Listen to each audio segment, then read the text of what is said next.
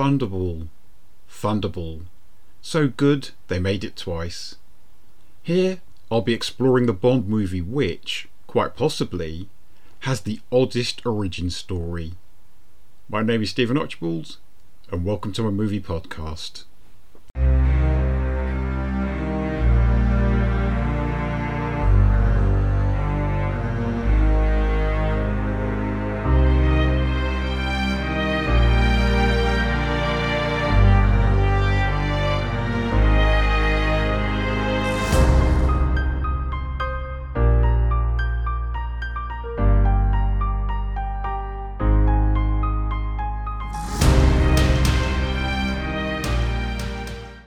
Hello, welcome to They Came From Within, Cult Movie Reviews.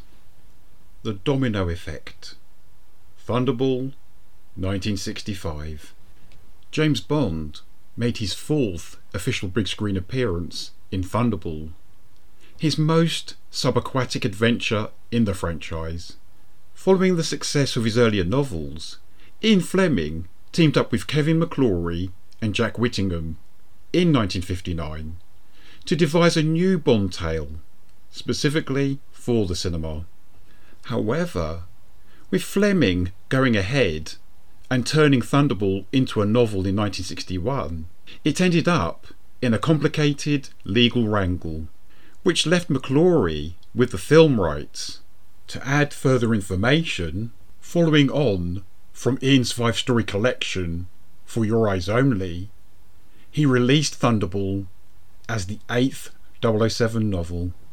We then flash forward a few years, and with Fleming now deceased, having died 1 month before the release of Goldfinger, at the age of 56, the producers, Broccoli and Saltzman, approached Kevin McClory to secure the film rights for Thunderball.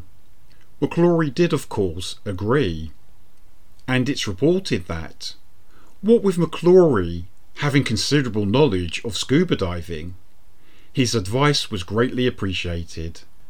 The sinister international terrorist organisation Spectre, an acronym for Special Executive for Counterintelligence, Terrorism, Revenge and Extortion, hijack a NATO Vulcan aircraft and steal a couple of atomic bombs. The US and the UK are subsequently held to ransom, and Bond is given the task of foiling the plot before the dreaded deadline is reached. Spectre was dreamt up during the 1959 screen treatment of Thunderball, when it was thought that matters between the West and the Russians might be improving. The decision was made not to feature the Soviet Smersh organisation in any upcoming movie. So, Spectre made its first appearance in an Ian Fleming novel in 1961's Thunderball, along with its nefarious leader, Ernest Stavro Blofeld. And yet, his first big screen appearance, as such, was in the second Bond movie, From Russia with Love. In Fleming's Bond books, Blofeld only pops up in 3 of them, the other 2 being On Her Majesty's Secret Service and You Only Live Twice. It's worth mentioning that Ian Fleming gave the fictional Blofeld his own date of birth, the 28th of May 1908. I wonder what he was trying to tell us. Having introduced us to the wonderful, specially equipped Aston Martin DB5 in Goldfinger, the filmmakers went gadget crazy in Thunderball, and this is the first 007 movie in which scale and spectacle were expanded considerably. Some would argue that this is where the cinematic James Bond starts becoming a comic book character, dwarfed by high-tech creations and increasingly fantastic plots.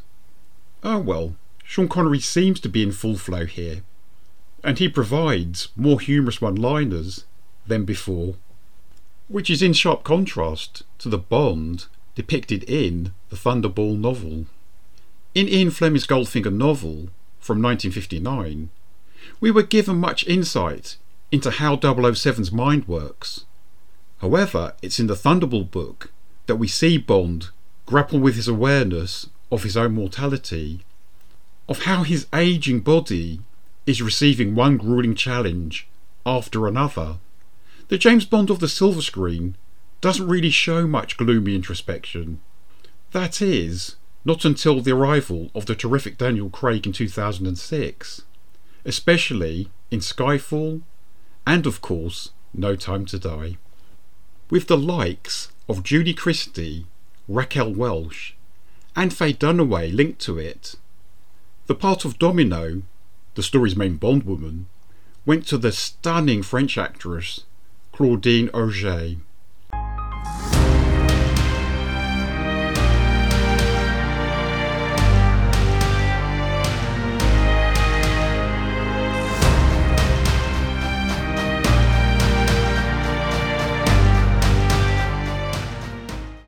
Claudine was the first runner-up in the Miss World Beauty Contest of 1958, despite having her voice dubbed by the German voiceover artist Nikki van der Zyl, a woman who had already dubbed the voices of Ursula Andress, Shirley Eaton and Eunice Gayson in previous Bond pictures.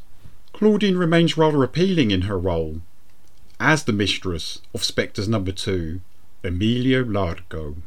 Claudine's movie assignments included parts in such giallo films as Black Belly of the Tarantula and Mario Bava's Twitch of the Death Nerve, aka Reazione a Catena.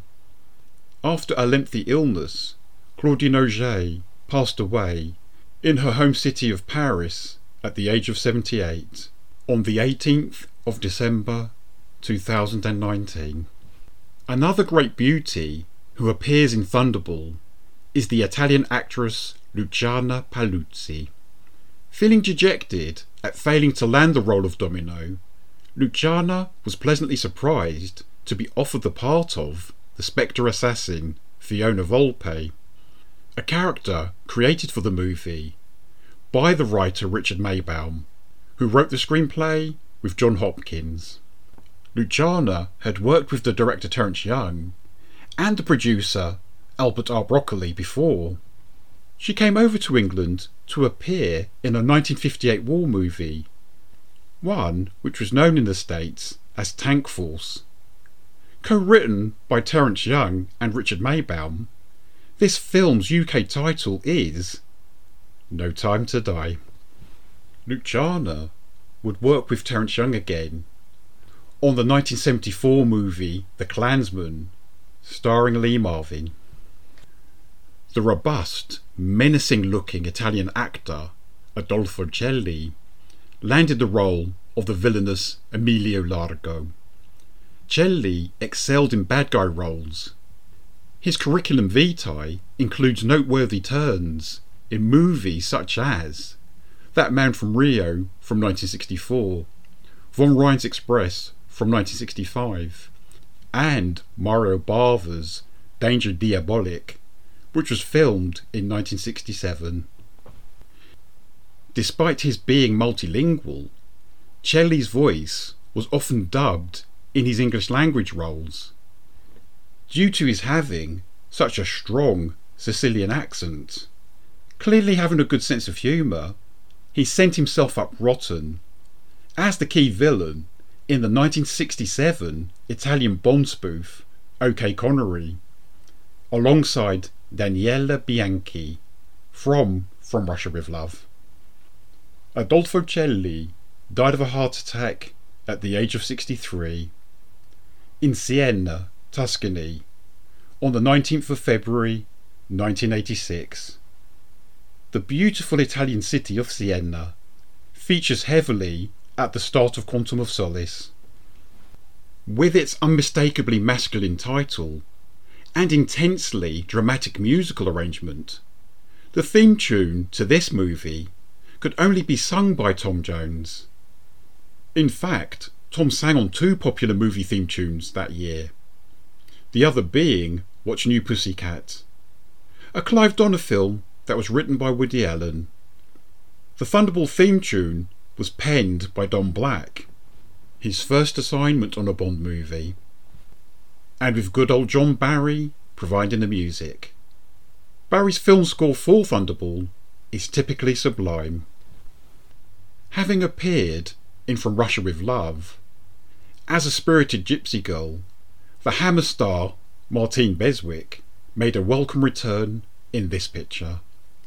She plays Paula Kaplan, an agent who teams up with 007 in Nassau. The deep sea sections of the story, which feature heavily, were said to have been dreamt up by Kevin McClory, due to his fascination with the underwater world.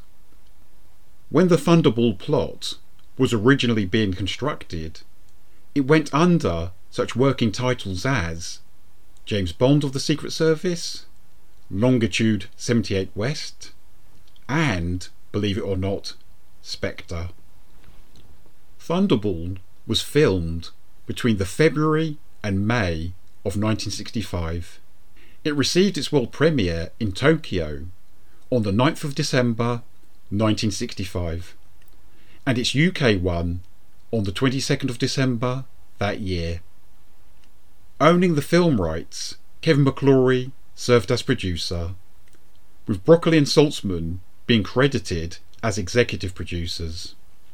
Thunderball was distributed by United Artists, and allowing for inflation, it is the second most commercially successful Bond movie to date after Skyfall. 18 years later, McClory would be instrumental in resurrecting Thunderball as Never Say Never Again. I'm Stephen Archibald, and thank you very much for listening to my podcast, They Came From Within, Cult Movie Reviews. In order to help keep me going, please feel free to follow or subscribe. Take care of your good self, and bye bye for now.